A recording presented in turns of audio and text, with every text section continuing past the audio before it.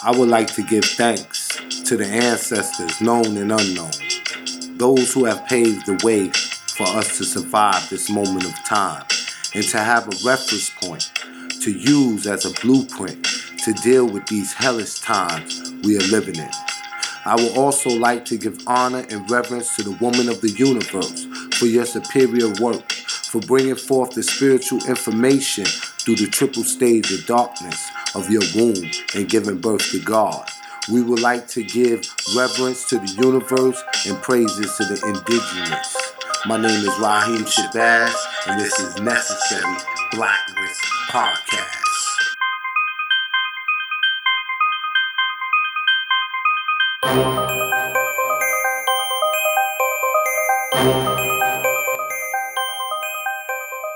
Necessary Blackness Podcast, every Wednesday at 6 p.m. with award-winning journalist and filmmaker Raheem Shabazz. This podcast is only for those who are unapologetic, because the mind of the conscious man or woman recognizes no monopoly on truth. Truth is relative and always to be sought. Yo, check out the award-winning docuseries Elementary Genocide. This docuseries provides a critical expose of mass incarceration, the war on drugs, and the connection between slavery, capitalism, and the prison industrial complex. This docuseries features Dr. Umar Johnson, Dr. Boyce Watkins, Dr. Francis Cress Welsing, Killer Mike, David Banner, Professor James Small, Kaba Kamene, and so many other people. Check out Elementary Genocide, the school-to-prison pipeline, Elementary Genocide 2, the Board of Education versus the Board of Incarceration, and the latest installment, Elementary Genocide 3, the Academic Holocaust. It's all available now at elementarygenocide.com. Tune in for the drop. I am Dr. Kira Taylor, and when I'm tired of listening to fake news, I will listen to some real news, and I will check into the Necessary Blackness Podcast with my friend Raheem Shabazz. Raheem Shabazz is one of my guys from way back, and you're now listening to his show, Necessary Blackness Podcast. Stay tuned. This is Akua of Cultivated Roots Media, and I choose to tune in to Necessary Blackness because staying connected to my blackness is very necessary. Yo, that's what I'm talking about, man. You'll hear it here first. Now our feature presentation. Peace and power, Black family.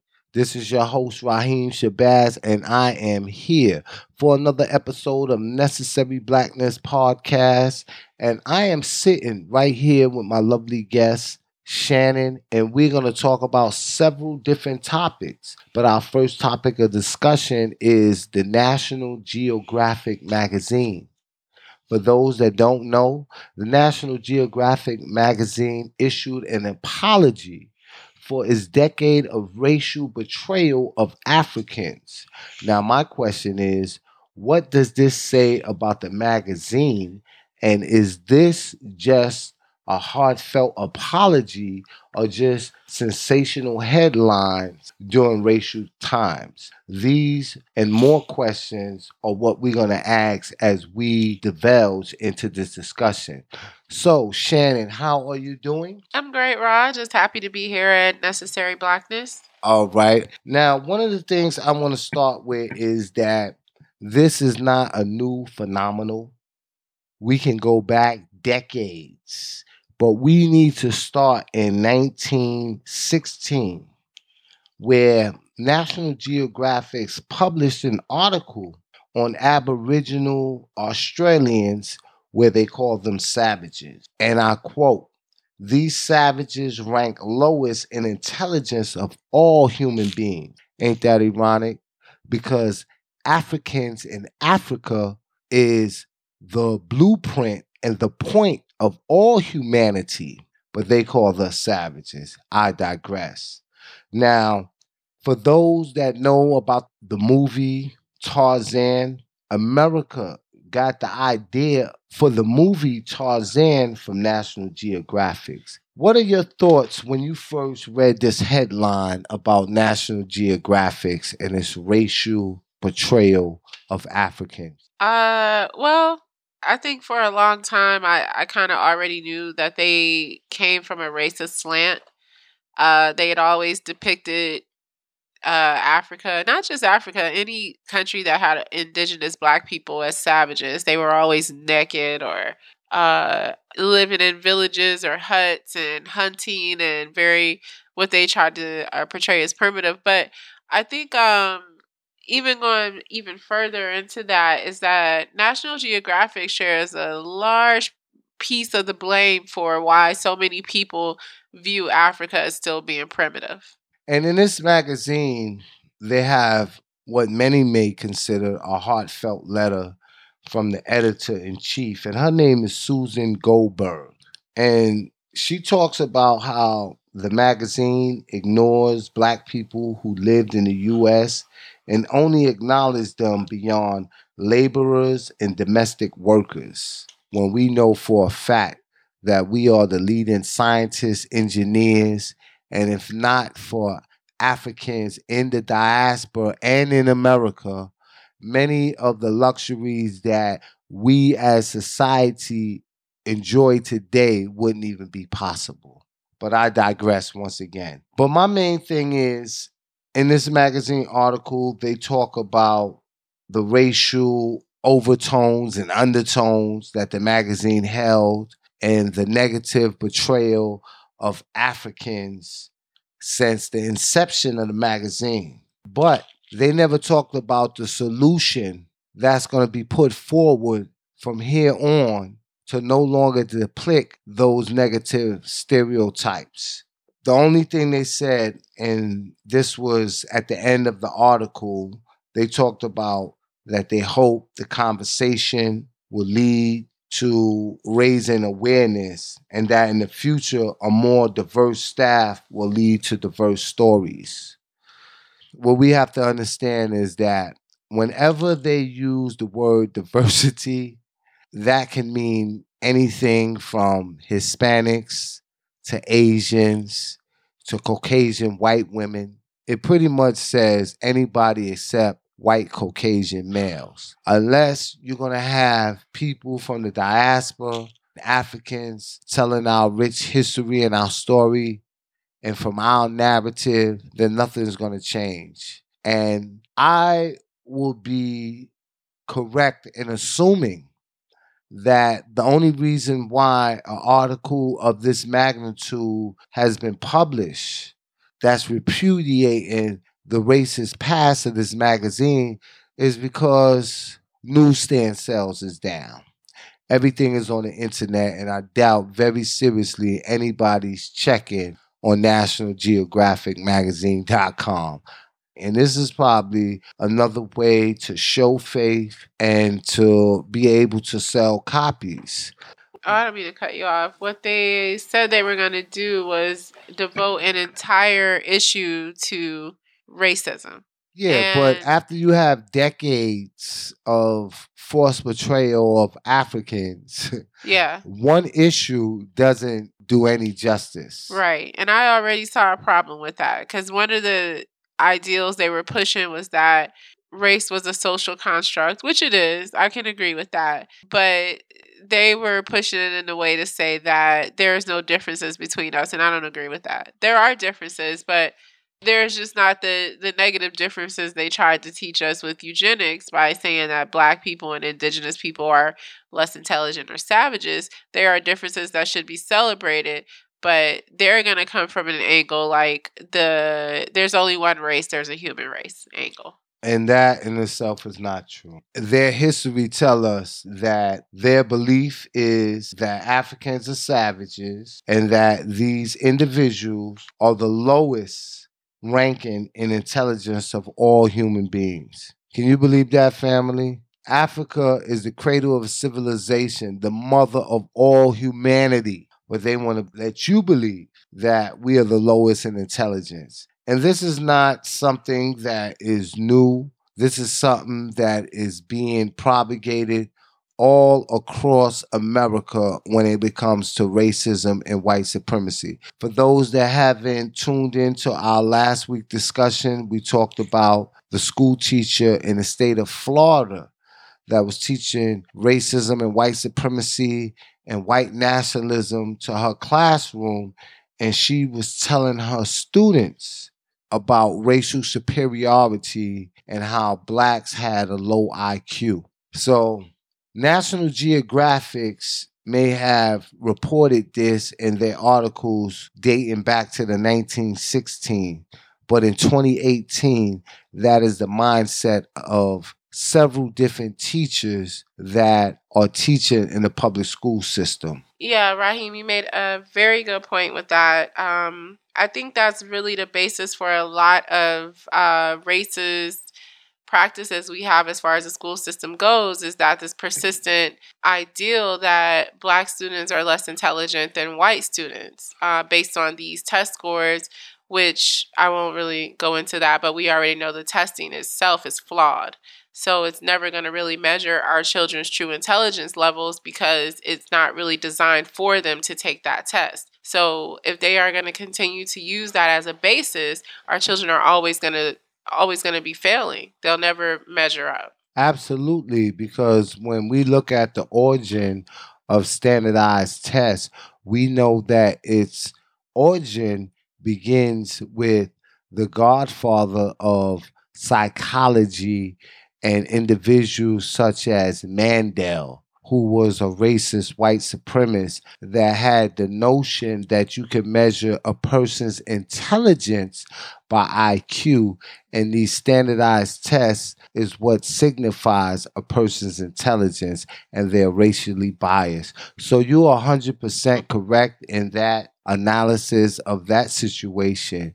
And I think what we have to do as students, as parents, as teachers, is begin to teach from an Afrocentric perspective where we debunk the notion that our kids are less intelligent as other kids. Now, for anyone who has read Dr. Amos Wilson's book, Awakening the Natural Genius of Black Children, you will understand that African children are naturally gifted.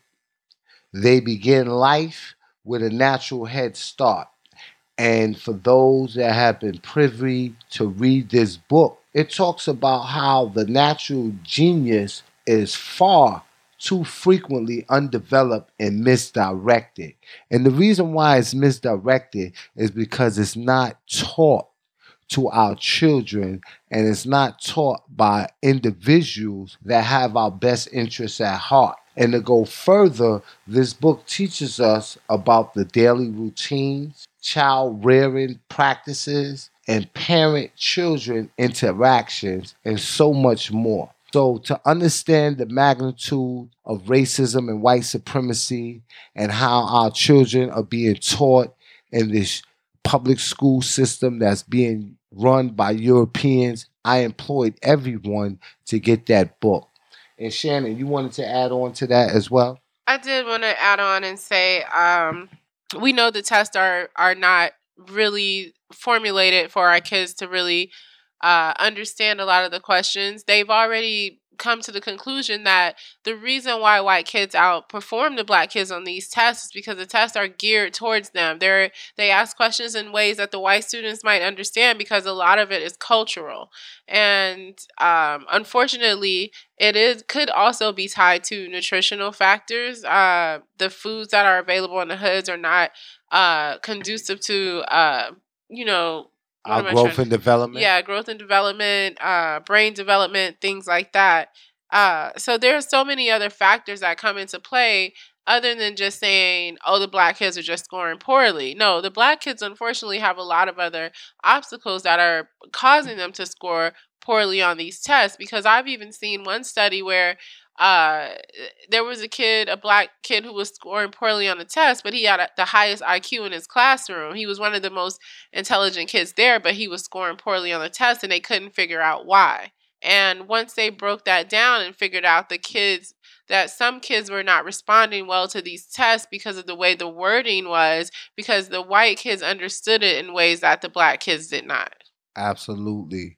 So you heard it here first on Necessary Blackness Podcast, and I am your host, Raheem Shabazz, and I'm sitting here with my lovely guest, Shannon, and we are discussing, for those that are just joining us, National Geographic's and their heartfelt apologies if you will call it that, about their racial ambiguous portrayal of Africans and black. So stay tuned as we go to our commercial break, and I will see you on the other side. Elementary Genocide provides a critical expose of mass incarceration, the war on drugs, and the connection between slavery, capitalism, and the prison industrial complex. Visit our website at www.elementarygenocide.com. Now available, Elementary Genocide, the School to Prison Pipeline. Elementary Genocide 2, the Board of Education versus the Board of Incarceration. And the newest release, Elementary Genocide 3, Academic Holocaust. Log on today to purchase your very own 3-set docuseries. Persons interested in broadcasting a commercial can reach us via email at necessaryblacknesspodcast@gmail.com. Necessary Blackness is distributed on all major podcast platforms: iTunes, Stitcher, iHeart, SoundCloud, Podomatic, and Google Play. We'll also promote your business and product across our various social media networks, reaching over 100,000 people daily. Hey, what's going on, man? It's Arthur M. Henry here. Whenever I want to get the latest on politics, social life issues facing our black community, I tune in to Necessary Blackness with Raheem Shabazz. This is Shirley. When I'm not in the gym, I'm checking my son out on his podcast each and every Wednesday at 6 p.m. Make sure you check out Raheem Shabazz. Yeah, this is Professor Ed Garnes, founder of the wonderful From Afros to Shell Toes and Sweet Tea Ethics. When I am not spreading liberation theology throughout my classrooms as an African-centered therapist, I am chilling with my homie, Raheem Shabazz, on the Necessary Blackness podcast. It's essential. Yo, that's what I'm talking about, man. You'll hear it here first. Now our feature presentation. All right, we're back from our first commercial break. This is the Necessary Blackness podcast, and we were just discussing National Geographic coming out with that public apology, which is kind of a half-hearted apology, but we do appreciate them at least acknowledging that their publication has always been racist. And one of the things that I remember seeing growing up, looking at National Geographic, was that anytime they depicted any Africans or just indigenous people anywhere, even in Australia, Alaska, wherever they found indigenous people, they always put pictures of the women with their breasts out. And I thought they would never do that to a white woman. They never put Jackie Kennedy or Nancy Reagan or any of these other women that they held in high regard in anything that they felt was demeaning to them. But to do that to these women just because they thought they were savages or less primitive, I don't care if they were walking around that way in their villages, why would you print them like that in a magazine for the world to see? So that stuck with me even as a little girl, to see that with these women with their breasts out, and it was always described as this is just their culture, but you're exploiting their culture. So, and that's what racism and white supremacy do. They take the negative aspect. Well, it's not really a negative aspect because that is the way indigenous people live in their village and in their tribe. But they take it and use it in a negative light when they shine it in Western society. So that's something that they have done in the past and that they will continue to do. But no one's reading National Geographics. Any information you want to get on your culture, on your history, you can get that on the internet. So I'm going to go out and say that in 5 years from now, National Geographics wouldn't even be in existence. You know, the internet is the way of the world. And they have yet to capture the audience of the internet. And I think the only people that are reading National Geographics is old white people in nursing homes. And you might see a copy or two in the dentist's office. Other than that, ain't nobody checking for y'all. So guess what? I gave y'all 5 years, but it might be the next 2 years. Y'all ain't even going to be in existence. So what we're going to do is we're going to move right along to our next topic of discussion. And we're going to talk about celebrities and their influence using social media. For those that don't know, Snapchat stocks dropped recently after Rihanna blasted them for ignorant ad. And this ad mentioned Rihanna and Chris Brown, and it made mockery, family, about the domestic violence situation that happened between them. And Rihanna ain't the one for it, and she let it be known, and she put Snapchat on blast. And the end result is Snapchat stocks dropped as much as 5%. And according to CNBC, Snapchat lost in market capitalization somewhere in the range of 600 million and $1 billion. Can you believe that, family? 600 million and $1 billion. So this goes to show you the power of social media when it involves celebrities. And I know many of y'all may remember when 50 Cent was dissatisfied with the situation concerning the Stars Network. And he went on his various social media outlets and he told his 3.26 million viewers to boycott Stars Network. And what happened, family? They came right back and they gave him a favorable offer, and everything been gravy ever since then. So I want to talk about the influence of black celebrity and social media and how we have the power now more than any time else in the past to change the narrative and to bring about change, whether it's on a social justice issue or just directing people to start thinking in a different way, to change the mindset. Now, back in the days, mass media was always run by corporations and they held the control. But with just 140 characters, Rihanna was able to cause financial ruin to Snapchat in the area of 600 million and $1 billion. 140 characters. What do you think about that? I think the celebrities have a lot of influence as far as social media goes, and Snapchat was very stupid by even posting that. It was definitely insensitive to domestic violence victims, but yeah, they got a lot of influence, as they should, because they are the ones that are probably getting them all the advertisement. The fact that they use those platforms and they get other people to use it, and yeah, I think that was a good thing that Rihanna did. One thing I do want to point out though, even though she has a lot of power as far as that goes to get black people to stop using Snapchat, 50 Cent might have a lot of power to get people to delete their Stars account, but the thing that's most important is accumulating the black wealth, and black buying power does not it's not a measure of real wealth at all. So Absolutely. There was a report, the coroner's report, and I think it was the 50-year anniversary. In this report, it measured the progress of blacks for the last 50 years. And this report states that we haven't had no improvement in black economics in 50 years. There has been no improvement in race relationships in the last 50 years. And this report is called the Kerner's Report.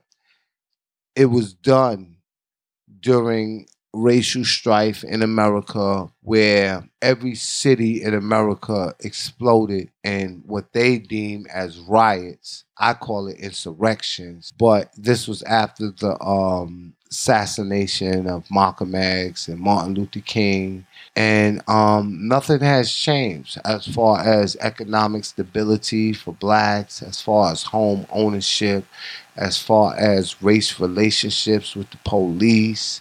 This is something that we're dealing with today. And you mentioned about that it's good that these celebrities have power, but it doesn't translate into economic viability for us as Black people. And that is something that we definitely have to address because Rihanna, I know she's a superstar on the stage. She has came out with her own cosmetic that has done exceptionally well. But there's more that she can do. And there's more that we need to do. And if she can utilize social media to be economically viable in her dealings and her entrepreneurial spirit, then I think we could do the same. And I think that is the key to our viability is to use social media as a platform to bring about businesses and highlight businesses, especially those that are doing what needs to be done for us as a people, especially in the Black community.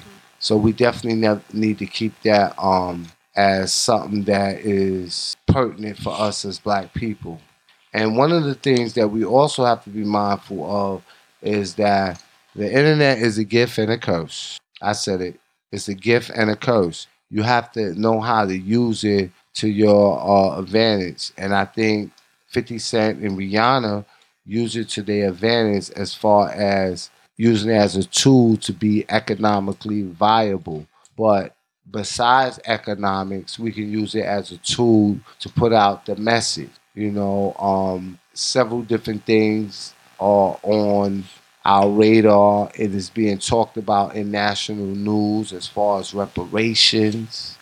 Just recently, Maxine Waters addressed it. A proposition that went to the Congress about reparations. And one of the things she said is that, okay, we definitely need to focus on reparations, but we need to take control of the White House. We need to take control of the Senate and the Congress.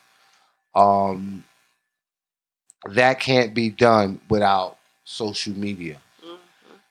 Our election of the first Black president couldn't have been possible without the advent of social media. It wouldn't have happened, family. So social media is a gift and a curse, and we got to use it for what it is and make it a gift for all of us. All right, so we're going to move to our next topic. And what we want to do is we want to switch it up a little bit. And we don't just want to talk about Black power and empowerment for Black people. We want to talk about what's going on in pop culture.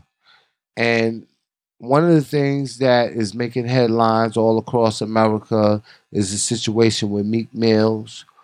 And Meek Mills has reportedly paid out $30 million. Let me say that again. $30 million in legal fees. And he's still fighting for his freedom behind enemy lines. Now, I have read reports from the Philadelphia Inquirer that talked about the arresting officer for his initial charge is listed as the most corrupt officer in Philadelphia. So we need to examine that. And we also need to understand that the sentencing judge in his probation violation was a Black woman who used her influence and power to systematically oppress another Black man. Now, I know you know the story about this sentencing judge. A lot of things came out about her past and certain things she said in the proceedings. And it just goes to show you that a lot of times we talk about racism and white supremacy and putting more Black people in the position of power. But we got to be mindful of who these people are that we put in power. Because if not, it's just another Black face in high places, and they will use their influence and their power to systematically oppress us. Because this young brother is being held behind enemy lines by the power influence of another Black woman. Yeah, that was so sad to read. Number one, why was he still on probation 11 years later? And for a charge he caught when he was 19. Because they get money for your probation fees. Yep. And if you violate, you go to jail. They make more money. And then $30 million from the lawyers. It's a racketeering business where everyone gets paid. That's like the what they used to have back in, what was that, medieval times? They had the debtors prison. Oh yeah, debt prison. Yeah, peonage prison. Yeah, you owe some money, you getting locked up, and that's a lot. What like probation is, and it's like probation. Most of us, we can't afford to pay the whole fine at one time. Guess what you're gonna do? You're gonna be on probation, and then anything you do in between that time until you pay off this fine, you're going back to jail. I think that this shows the flaws in the legal system and how it can be used for a person's personal gain, because I don't know if you guys know the backstory of the situation surrounding Meek Mills, but the sentencing judge wanted him to make a remix of Boys to Men on Bending Knees and to give her a shout out. She actually brought him in the chambers and asked him and Nicki Minaj if he could do that for her. So this is a case that is unlike any other. I did read somewhere that his lawyer had accused the judge of having a crush on him. Oh yeah, that as well. But the sad part about this is that had this been me or you, this would not have made the last page of the newspaper. But being that he got money, he got lawyers, he got influence, he's able to tell his story. But how many other individual stories is buried in the law books that we will never read about, that will never be discussed? And I think that eventually Meek Mills is going to be released, because it is now known that his arresting judge has been listed as one of the most corrupt officers in Philadelphia. So on that grounds alone, that is a reversal on all charges being dismissed. And I just hope that the brother, when he gets out, he becomes an advocate and a social justice warrior for those that are currently confined. And as y'all know, I am an individual that was informally incarcerated. I like to refer to myself as a returning citizen.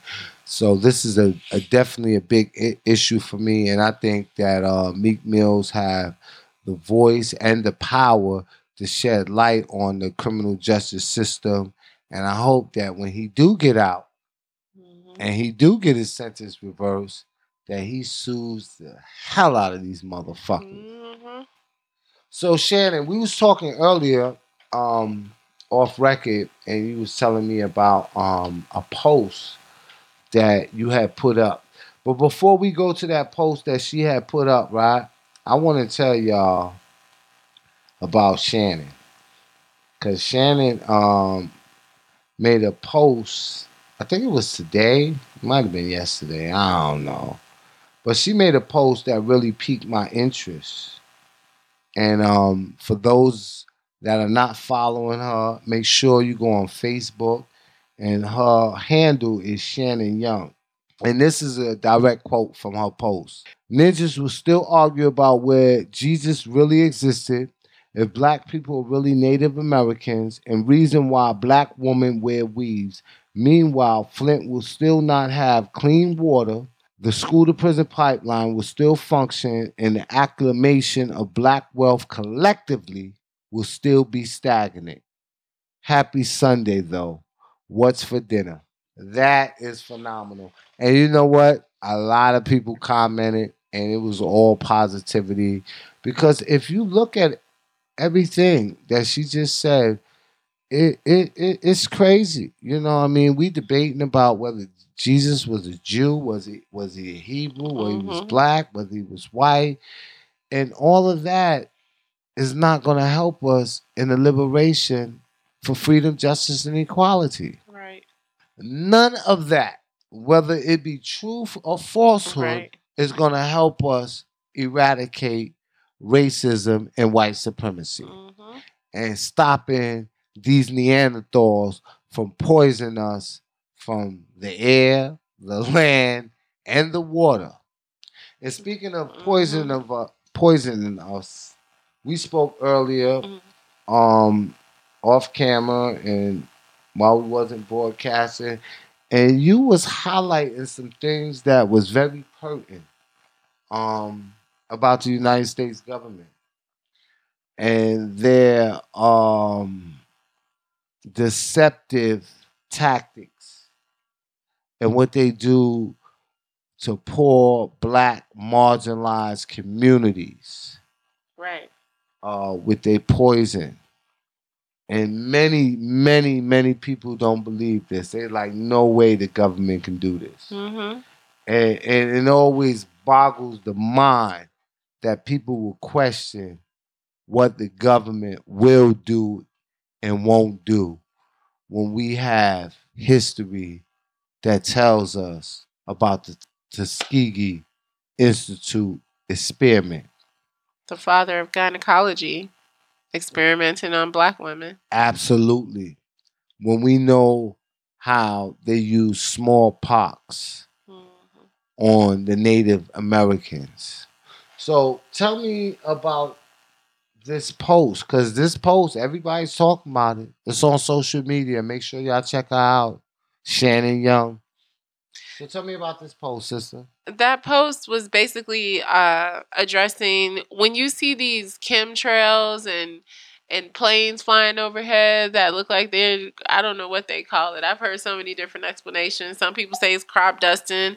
Some people say it's just exhaust from the plane's engine. But it looks like they're dropping stuff in the air. Well, this news report, which basically some woman had filed all these Freedom of Information Acts and got the paperwork and found this stuff that had been previously classified that showed that the government was spraying a certain chemical into lower income black neighborhoods.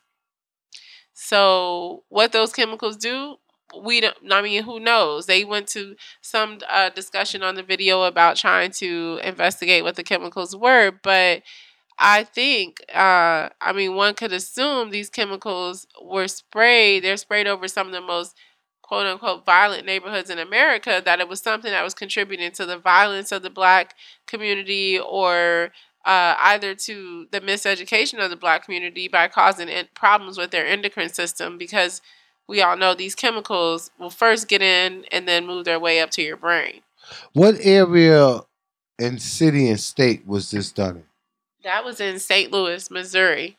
And you was telling me earlier that St. Louis has one of the most highest murder rates in the country. Right. They were one of the most dangerous cities in the country at one point, and that was where they were spraying these chemicals. And it was also a project. Tell us about this project that it was sprayed in. Give us a little background on this. This was the Pruitt-Igoe projects, but they've torn them down now. But that was one of the original housing developments that they first experimented with when they decided to put black people in the projects. That was one of the first ones. And there have been like some horror stories about this place. I've been trying to go back to the original stories that I read about it, but just some of the general horror stories were how they used to turn off the lights for certain times during the day, or they would limit the amount of water consumption they could have. And that's why they eventually got torn down, because it was considered a failure as far as the housing projects go. And they were built by two billionaire white men by the last names of Pruitt and Igoe, and that's how they got their names. But that was one of the places where they were spraying these chemicals, and they also had a very high crime rate. Now, in this study, in this report, was there any admission on the government's part about what was going on? Well, the journalist who uncovered it actually found out through paperwork that she filed from the government. So it was stuff that had been filed under the Freedom of Information Act, and she got it. So even though they didn't admit it, they didn't have to. She had the documents directly from them. And you know the sad part about this story is that even with her obtaining paperwork from FOIL requests, which is Freedom of Information Law or Act or whatever you want to call it, there's still people that will say to you, no, the government wouldn't do that. That's illegal. That couldn't happen. And there's others that will admit partially, well, that was in, what was that, the 1970s? 70s, yeah. That was in the 1970s. That couldn't happen in 2018. Are you kidding me? It's happening now. It's just that many of us is not knowing it. And then when we do know about it, it's 50, 60 years later.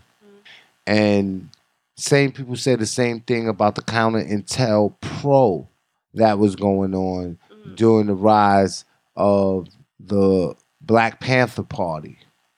And it was years later that reports came out and talked about the government's involvement in decentralizing them and killing them and infiltrating them. The government is the enemy. And you have to be careful about your interactions with them, and you don't trust them. And that's why we need to build a government of our own. And if you look at other ethnic groups and you see how they move and how they function and how they prosper in society, they have very, very little interaction with the United States government. And that's something that we need to do as a people. And the only way we can do that as a people if we take care of our own. If we stop relying on government for each and everything. So, ladies and gentlemen, this is our conclusion of Necessary Blackness Podcast. I am your host, Raheem Shabazz, and I am sitting here with my lovely host, Shannon. And Shannon is on social media. I want y'all to check her out. She definitely be having Facebook on fire. Shannon, let everybody know where they can follow you at.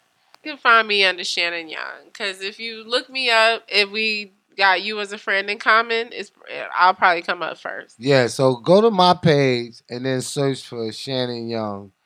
And make sure that you tune in each and every Wednesday right here on Necessary Blackness Podcast. For those that are iPhone users, you can get us on iTunes.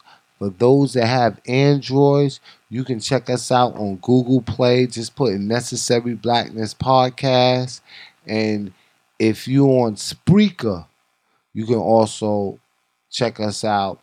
And we also are available through 12 other different affiliates. Just type us in your podcast app and you will see us. Necessary Blackness Podcast. My name is Raheem Shabazz. This is Shannon Young. And we will see you same time next week at 6 p.m. This is Necessary Blackness Podcast. Peace and Black Power, family. Peace, family.